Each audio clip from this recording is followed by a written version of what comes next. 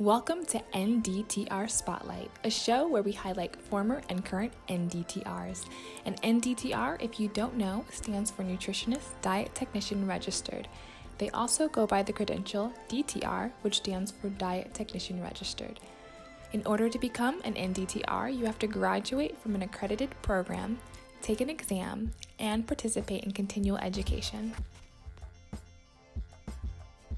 Welcome to NDTR Spotlight. I'm your host, Marie Lorraine. Today, we have a really fun interview. A couple weeks ago on Instagram, I asked what the NDTR audience wanted to know about NDTRs, and the response was really just about private practice, entrepreneurship, and scope of practice as an NDTR. So after doing some digging and having that in the back of my mind, I ran across Nutrition by Irene, who is an NDTR with a private practice. She posted this really informative post on what an NDTR was, and which, spiked my interest a little bit more. I had been following her for a little bit, but I reached out to her and asked her if she would be willing to be spotlighted, and she graciously agreed to be on NDTR Spotlight. So she's going to shine light on what it's like having a private practice and just a little showing into what she's doing as a NDTR with a private practice. She does more than just nutrition. If you check out her website here, she also does finding joy in movement and being physically active, body acceptance, lactation support, navigating the healthcare system, local referrals, and mental health resources. So she's doing it all as an NDTR, and I'm really, really excited for this interview. And she also real quick, she has articles that talk about race and nutrition in a way that is informative and brings up important conversation. She has links to articles on white people and food, white supremacy and yoga, diet culture rooted in racism articles, and just things that make you think. So this is an interview to watch if you are thinking about doing a private practice, or you want to talk about that nutrition and how it's related to race and how Americans are handling this conversation of nutrition and race. So do yourself a favor, grab a notepad. Irene is going to give us some really great free information. And so let's meet this infamous Irene. Thank you so much for that intro. That was amazing. So blown away by everything and those articles. Oh my, I'm excited. I'm excited for this interview. But we have to start with the normal question. What made you get into DTR, becoming a DTR? I think a lot of different reasons actually led me to taking the DTR exam ultimately. I think the first one, honestly, was I just finished undergrad for nutrition and dietetics. And I went to school like a little bit later in life. Like I didn't go right out of high school. So I was like in my mid-20s when I graduated. So I was like going to school full-time and working full-time, like all at once. So it was a lot. And by the end of it, I was just like really burnt out. And I think like burnout is just really common within health professions, especially like med students, because there's just such like a huge emphasis on grades and GPA and stuff like that, which can be like really stressful. So yeah, I graduated and I was just like, I don't think I can dive right into like the RD path and like an internship and grad school. Not to mention like, not to like dive into all this right off the bat, but it's like I had student debt for my undergrad degree as well. So, and I knew that the internship was going to cost money and I would be even more in debt. So I was like, I just think, based on what I want to do with nutrition, which is not clinical nutrition and medical nutrition therapy, I just think like the DTR path matches more what I want to do. And I didn't want like, just because the RD like looks better, on the resume and things like that, I didn't want that to be like what ultimately informed my choices, and go more with like what felt like it matched my preferences and my like goals. That is such a good perspective, that the debt and then what are you going to do with nutrition? Having that honest conversation with yourself is so important. And a lot of people just feel forced to go for that RD, but DTR might just be what they need to be successful. So how long did it take you to study for the exam, and when did you become an NDTR? I think I took the DTR exam like a couple months after I graduated from school, because that was just like when you could schedule it. So, and like when I was in school, they kind of like promoted the DTR exam as like, you can take this right away. Like when you're done with school, you can just dive right in. And a lot of my professors were saying like, oh, you all can pass the DTR exam right now if you sat down and took it. Like, so it was very much like, oh, this is a breeze. Like, so I honestly like didn't really study, which, you know, is what it is, but I did end up passing. I mean, I looked over stuff like a little bit, but I didn't like go crazy with studying or anything. But then I like sat down to take the exam and I was like, this is like the real deal, you know? And it was harder than I thought it was going to be. And it took me like hours and hours to finish. But yeah, I did end up passing. So thank God. Well, that's cool that you didn't have that pressure. I think a lot of the nerve-wracking with the nervous part of the NDTR credential is like the scariness of the test. So having that confidence going in clearly worked for you. So that's a good study strategy. I love it. So NDTR, when did you decide to do your own private practice and open up your coaching business? I actually started the private practice during COVID,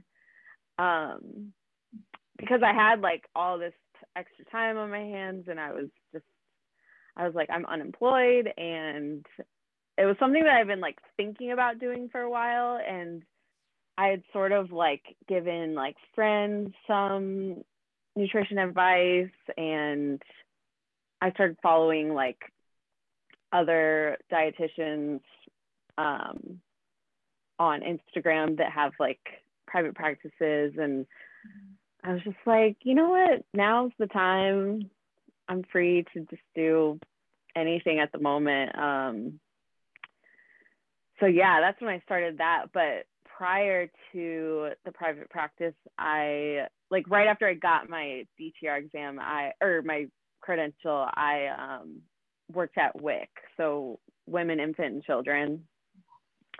So I did that for a full year after I got my credential. And that was in North St. Louis. I live in St. Louis. I don't know if you knew. Yeah, so that was in like North City. And I worked at like I would kind of like rotate between a few different just healthcare clinics around there. So yeah. Nice. So it sounds like you took advantage of COVID and made something great out of that. But quickly, how was your experience working at WIC? You want to talk about that a little bit for our audience? Yeah, definitely. So I was working with, I mean, obviously, like if you know what WIC is, they provide food vouchers for people it's sort of like SNAP, but for pregnant people, breastfeeding people, infants, and children under 5. So the communities that I was working with were just like suffering with a lot of food insecurity, not to mention like all the other traumas that come with just not having your like basic needs met. So it was a really good experience. It ended up being really draining, because I would see up to like 30 patients a day sometimes, just like back to back to back doing nutrition counseling. So I would have like, sometimes it would be like 5 minutes with them, or sometimes it would be like 15 minutes, just like depending on what their needs were. And there was a lot of high risk people that I worked with. So yeah, just not a lot of time to like decompress between counseling patients. But I really did like love working with the people that I worked with. And I felt like it was really eye-opening. The role almost ended up like, sometimes you would feel more like a social worker than a nutritionist, because it's like when people's basic needs aren't met and they have like all this other stuff going on, they're not as concerned with nutrition, which makes like total sense. So sometimes I would like end up functioning more as like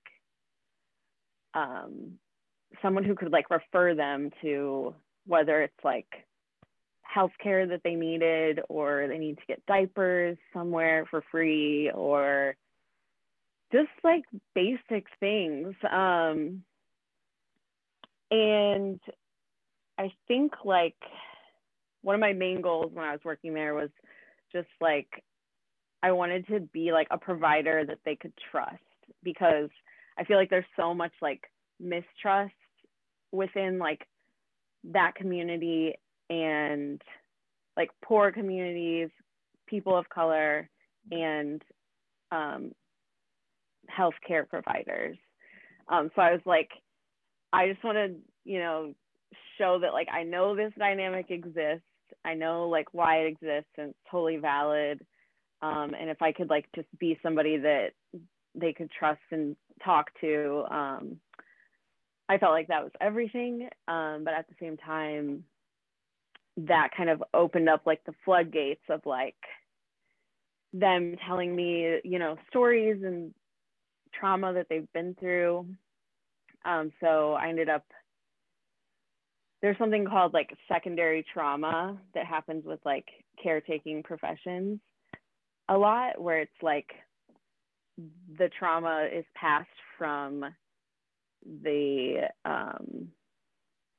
person to you, to like the provider, and then you kind of like carry that around with you, and if you don't like learn how to kind of like release those things, then it can just be like really heavy and really draining. So yeah, so that was kind of like my experience there.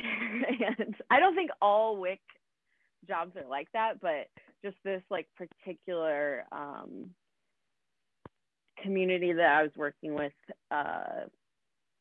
yeah, it was rough. So, and then towards the end of my time there, I experienced some sexual harassment, not from my clients or patients, but from coworkers. And so, yeah, so I ended up like making the hard decision to speak up about it and tell my boss. And then my boss wasn't on the same page as me, and didn't have my back. So yeah, so that was a learning experience, and I was kind of like, it's time to move on from this job. And I kind of learned too, like, this is why people don't speak up about these things, because you never know how your boss or the people above you are going to respond to it, and whether or not they're going to be supportive. So yeah, here I am. That's heavy. That's a lot of stuff. I wasn't expecting that. But the way you talked about it, I do have to say, it sounds like you listened and you learned and you heard stories and you didn't brush it off like your boss did, like you know. So I think it speaks volumes to who you are as a person. And I want to bring up, so now you have your private practice that you're doing that you started with COVID. How has your experience at WIC affected how you set up your private practice? Yeah, I think I learned so much at WIC, and it kind of helps me just like put nutrition in perspective of like what health is. Like nutrition is just like one small piece of a person's overall health. And so I think that definitely informed like how I approach counseling clients now, which is like, of course, I think nutrition is important, and like I think eating healthy can have an impact on your health, but at the same time, like there's so much more to it. Like for one, like are your basic needs being met? And then there's stress, there's physical activity, there's just like mental and emotional health. So sometimes I think people are trying to like use nutrition as like, okay, this is gonna like solve all my problems. And it's like, if the root of the problem is in one of these other like areas, like if you're not sleeping, if you're not getting like a full night's sleep, that can really affect your overall health. And also just like access to food, access to healthy foods, and not just healthy foods, but foods that you're used to, and foods that are culturally appropriate for you. So yeah, I really like that awareness that nutrition is not going to save everything, that you have to approach a person as a whole person, and there's so much involved in healthcare. So with that thought process, when you're counseling or you're working with your patients, what is your approach on dealing with these other issues, and how do you stay within your scope of practice as an NDTR when you're touching on all these very important issues that should not be overlooked? Yeah, so with individual people, I have to say, like, I haven't had very many clients who are in like that lower, well, not necessarily, but who are in like that lower income bracket is what I was going to say. Just because, like I said before, I don't think that that's something that is necessarily at like the front of their mind always. So as far as working with people, I think I always try to keep like my scope of practice in mind, and just making sure that I make referrals like when it's appropriate. So another thing that was really helpful about WIC is we made like tons of referrals, and we had like all these brochures of local resources. So if I do have a client that needs one of those things, or is like even just looking for a primary care provider that is health at every size friendly, or something like that, I can kind of go to like my resources and find something that I feel like would be helpful for them. So, and then just always like when I'm counseling, I like to like always put like the disclaimer on it and be like, but let's look at all the other aspects of health too, you know? Mm-hmm. So I'm not like selling it as a quick fix or a, you know, this is definitely going to solve all your problems. Yeah, so that makes sense. So having the referrals, and then just having that, making your client aware that nutrition is not the only thing for your health, but there's other things to think about. Mm-hmm. Yeah. Okay. So you have a focus, it looks like, on intuitive eating. Is that correct? Yeah. So Yeah. what made you kind of focus in on that aspect of nutrition? Yeah, so intuitive eating, which I'm sure like you know what it is. I feel like it's really big on Instagram. That's like how I first learned about it actually. And I was like, "Ooh, what's this?" I felt like all through school, like my undergrad was really like nutrition wise, it was really traditional. So like there was no like intuitive eating, no mindful eating. It was very much like weight management focused and just all those like traditional ways of like going about nutrition. So when I found intuitive eating, I was like, I feel like this aligns with like what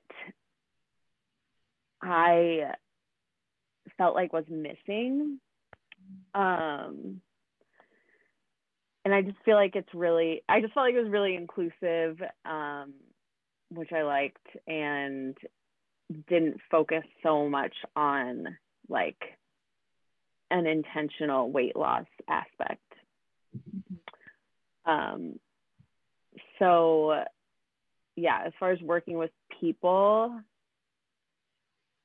oh, sorry. What I was gonna say before, when I was like, do you know what intuitive eating is? So intuitive eating is just eating in accordance with your body's natural hunger and satiety cues.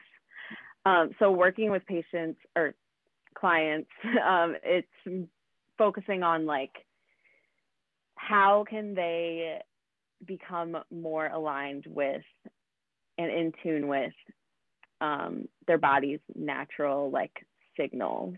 So instead of using like external cues to tell them when they're going to eat, like a calorie counting app, or in according to like food rules that they have, just like we all have so many food rules and like in the back of our mind that we don't realize. So just helping kind of go away from those external cues and kind of back to trusting your body. So yeah. Yeah, that was very well explained, and I think that's super relevant. It's something that is, yeah, it is popular on Instagram, but you definitely have to take time to learn it and understand it and incorporate it. It's like a whole new way of thinking about food, and it can be challenging. Definitely. And I think if like you don't fully take the time to learn about it, it can kind of backfire. Like if, you know, because some people who don't fully know what it is think like, if I just let myself eat whatever I want all the time and just give myself like that unconditional permission to eat, I'm just gonna go like hog wild and just eat like everything in sight. But that's not actually, you know, how it ends up going down. But I actually have taken like a couple of courses with London Center of Intuitive Eating. So that's kind of like how I got my training in intuitive eating. And that's the director of that is Laura Thomas, which she's kind of like big on Instagram too. And she wrote a book called Just Eat It. That's cool. So I like that you've taken the time to really dig into intuitive eating. It sounds like you probably know way more about it than I could ever imagine myself knowing. Um, so switching a little bit from intuitive eating, I know NDTR audience are going to be curious about the process of setting up your website and finding clients, and I know you started pretty recently, but how has that been? Yeah, it's been fun. It's been fun because I have the extra time, or I've had the extra time because of COVID. I think if like it wasn't COVID and I was just living my like regular life working, I think it'd be stressful, like to just have all those extra things to do, because it just takes time to kind of like, it's kind of like a trial and error thing. It takes time to figure out like what works and what doesn't, um, which I think can be like really intimidating for people who tend to wait. Like, I feel like I used to be one of those people that kind of like waited till it's absolutely perfect to like do it or start it or put something out there. But with this, I was kind of just like, it's going to be like, it's going to evolve over time, and that's fine. And it's not going to be perfect right away. So I've kind of just been learning like what works and what doesn't. But the first thing I did was start my website. And I used Squarespace just because that's like all the ads that I've heard on podcasts. Like Squarespace, build it beautiful or whatever, you know. So yeah, I used Squarespace. It was pretty easy. But even with that, there's like a learning curve. Because I'm not like skilled at graphic design or anything really on the computer. I mean, I know I'm obviously like a millennial, so I know the basics, but well, your website looks great, so you're fooling me with your lack of knowledge there. I think it looks good. Yeah, so I use Squarespace, and then I did a ton of research on like the scope of practice of an NDTR, which I feel like a lot of people are not super aware of. Like, even nutrition professionals are not super aware of like what a DTR can do. And I found like with that research, I was like, I can do a lot. Like, DTRs can do so much. Like, because I just wanted to make sure, like, before I started a private practice, is this something that I'm like that's within my credential to be able to counsel people, and like where does that like scope of practice stop, just so I can like make sure that if I need to refer somebody to an RD, that I'm doing that at like the appropriate times. So I did all that research on the Eat Right Pro or Eat Right website. Yeah, and there's like tons of resources. Like,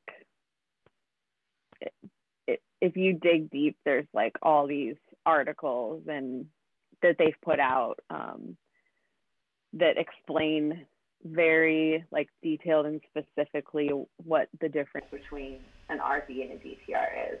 That's helpful. So are all of those resources on the eatright.org website, and you just have to do some clicking around? Or did you find them somewhere else? What's the other website that's like officially there's Eat Right, and then there's Journal. I think I looked on like Journal of Nutrition and Dietetics too. Okay. But everything that I found was like within it's all like resources that the Academy of Nutrition and Dietetics has. But I think I still have some of those, so I can I'll look after this and I can send it to you. Yeah, that'd be great. I'll put all the information down in the comments section of the video. I'm sure people would really appreciate that. Yeah. Yeah. So, what else? I did get liability insurance. So like within all those resources, there's instructions for how to and what insurance you should have, and where to get it, and just to make sure that like everything's covered. And then I got like a small business license from the city of St. Louis where I live. So I was like, I just want to have all like the bases covered before I actually start this. And I had the time to do it. So I think with the insurance and the business license, it was like $200 something total. Like, so not super expensive. That's awesome. So what I gathered is you get a website, you do your research on your scope of practice, and then you get like the boring things, the insurance and the liability, which are super important for that foundation, which super helpful information. So then you have all of this stuff now. What was the process in picking your prices and trying to find clients?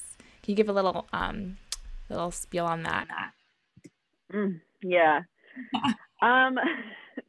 So picking the prices was, I think I've changed them a couple of times since I started to, because I wanted it to be accessible, but I also didn't want to, like, you see all these things online, like, don't like devalue the work of a nutritionist or a dietitian by making your prices too low. And it does take, like, it takes time to work with a client, especially like when you first, like that initial counseling session, and especially starting as like a relatively new business. It's kind of, it takes time to like prepare for that appointment and then time to like actually do the appointment. So yeah, so I wanted to make those prices like appropriate as possible, while still trying to make it accessible for people, because that was like part of my mission, So I think I just did like more research online, and I looked at what other nutrition counselors have set their prices at, just to see like what the, like, like what's the ballpark. And I looked on like some of those websites that list practitioners, like all different kinds of practitioners. I think there's one called like WellSet, one called like Chara Health. So you can look on there and like go through providers in your area and see what their prices are. So I kind of use that for like just a benchmark. And then later on, I added like a pay what you can option. Because just thinking about like accessibility, and I wanted as many people, I didn't want that to be like a barrier for some people, especially starting out, where it's like, I don't have that many clients. So I have like time and space to be able to give to people. So, and that's the thing too, is like when people are like, oh, if you have to pay what you can, everyone's gonna like, no matter how much money they have or how much money they make, everybody's gonna use that pay what you can. But I think it's not really like that. I think people who have the money actually pay the full price.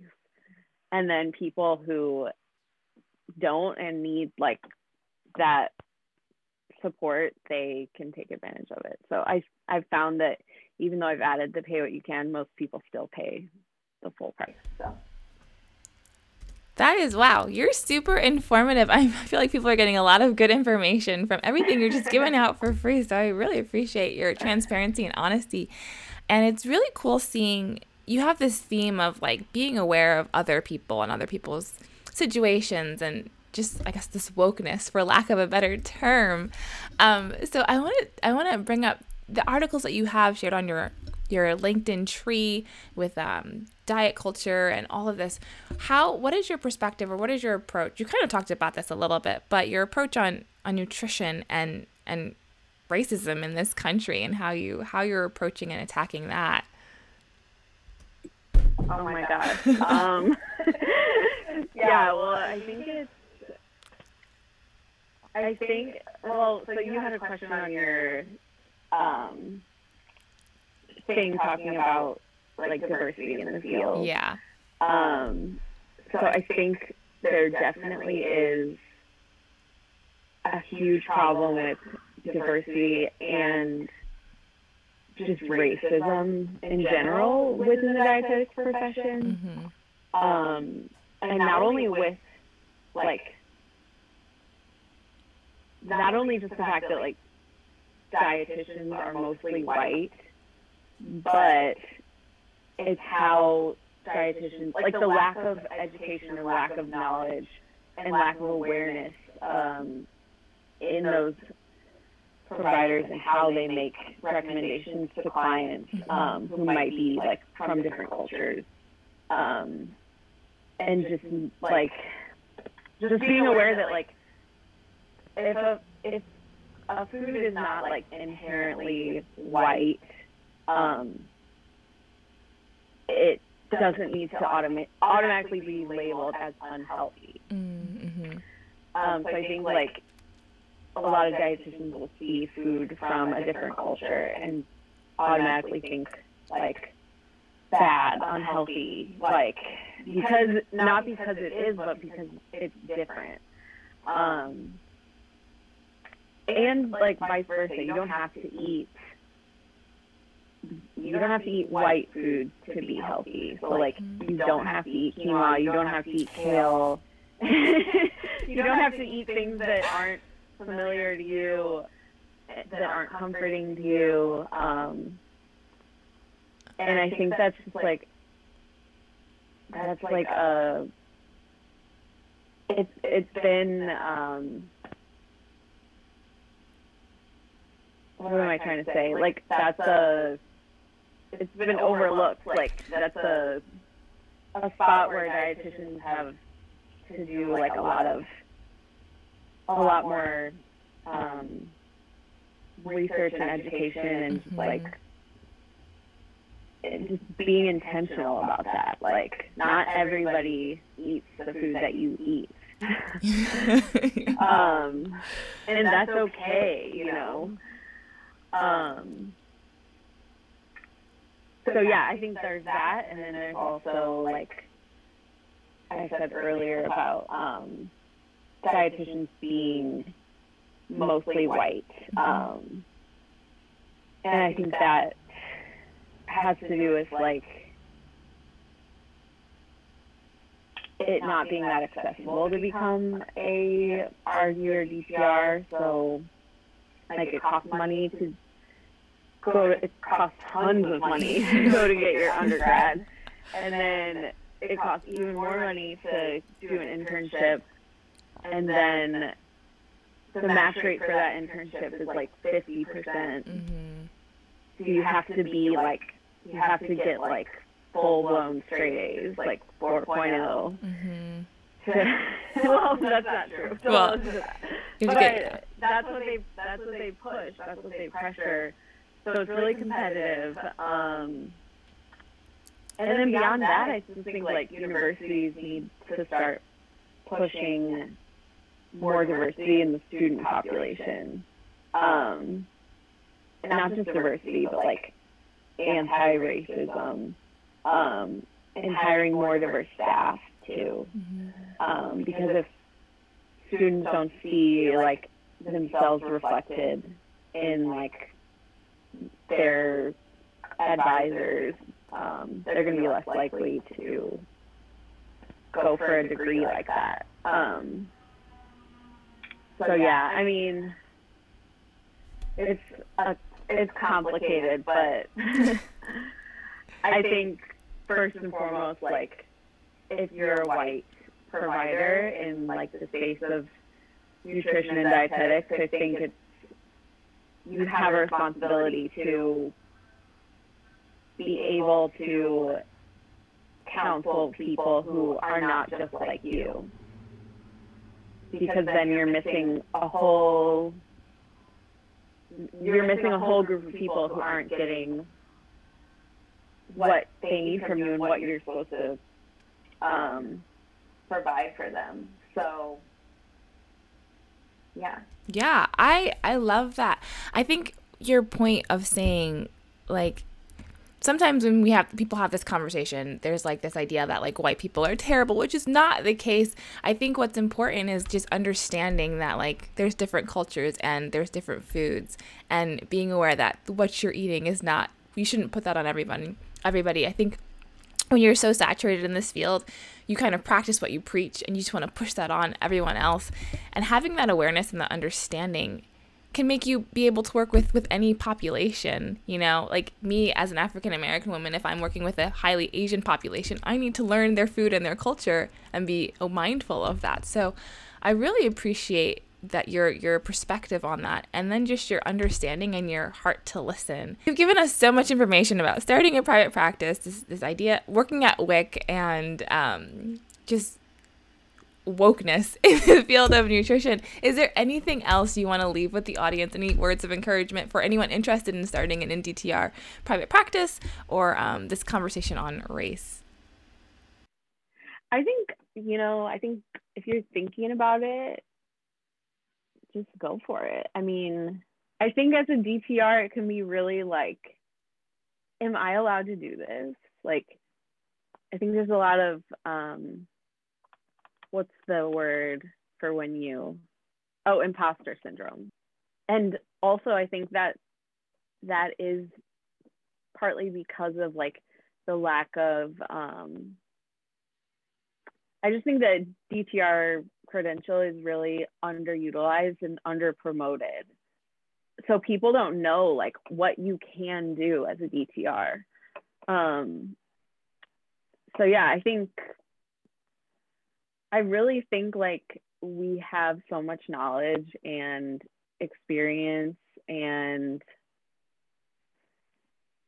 yeah, it might be like intimidating to be like, oh, I'm just an NDTR or whatever. But hopefully, I think just with like how competitive the RD internship is, and just more people kind of like becoming aware of how expensive it is, and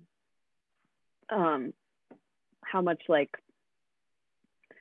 debt you're taking on, I hope that like more people will utilize this path, because if you don't want to work in a hospital or practice medical nutrition therapy, then I think DTR is like a great option. So yeah, I don't know, just go for it. That's super encouraging. And so lastly, Irene, how do people find you? How do people like kind of stalk you and see what you're doing online? You can follow me at Nutrition by Irene on Instagram. And my website is nutritionbyirene.com. And we will link this down below. Thank you everyone for watching. Please let us know something you took away from this interview, and make sure you check out Irene online, and we'll see you in our next NDTR Spotlight.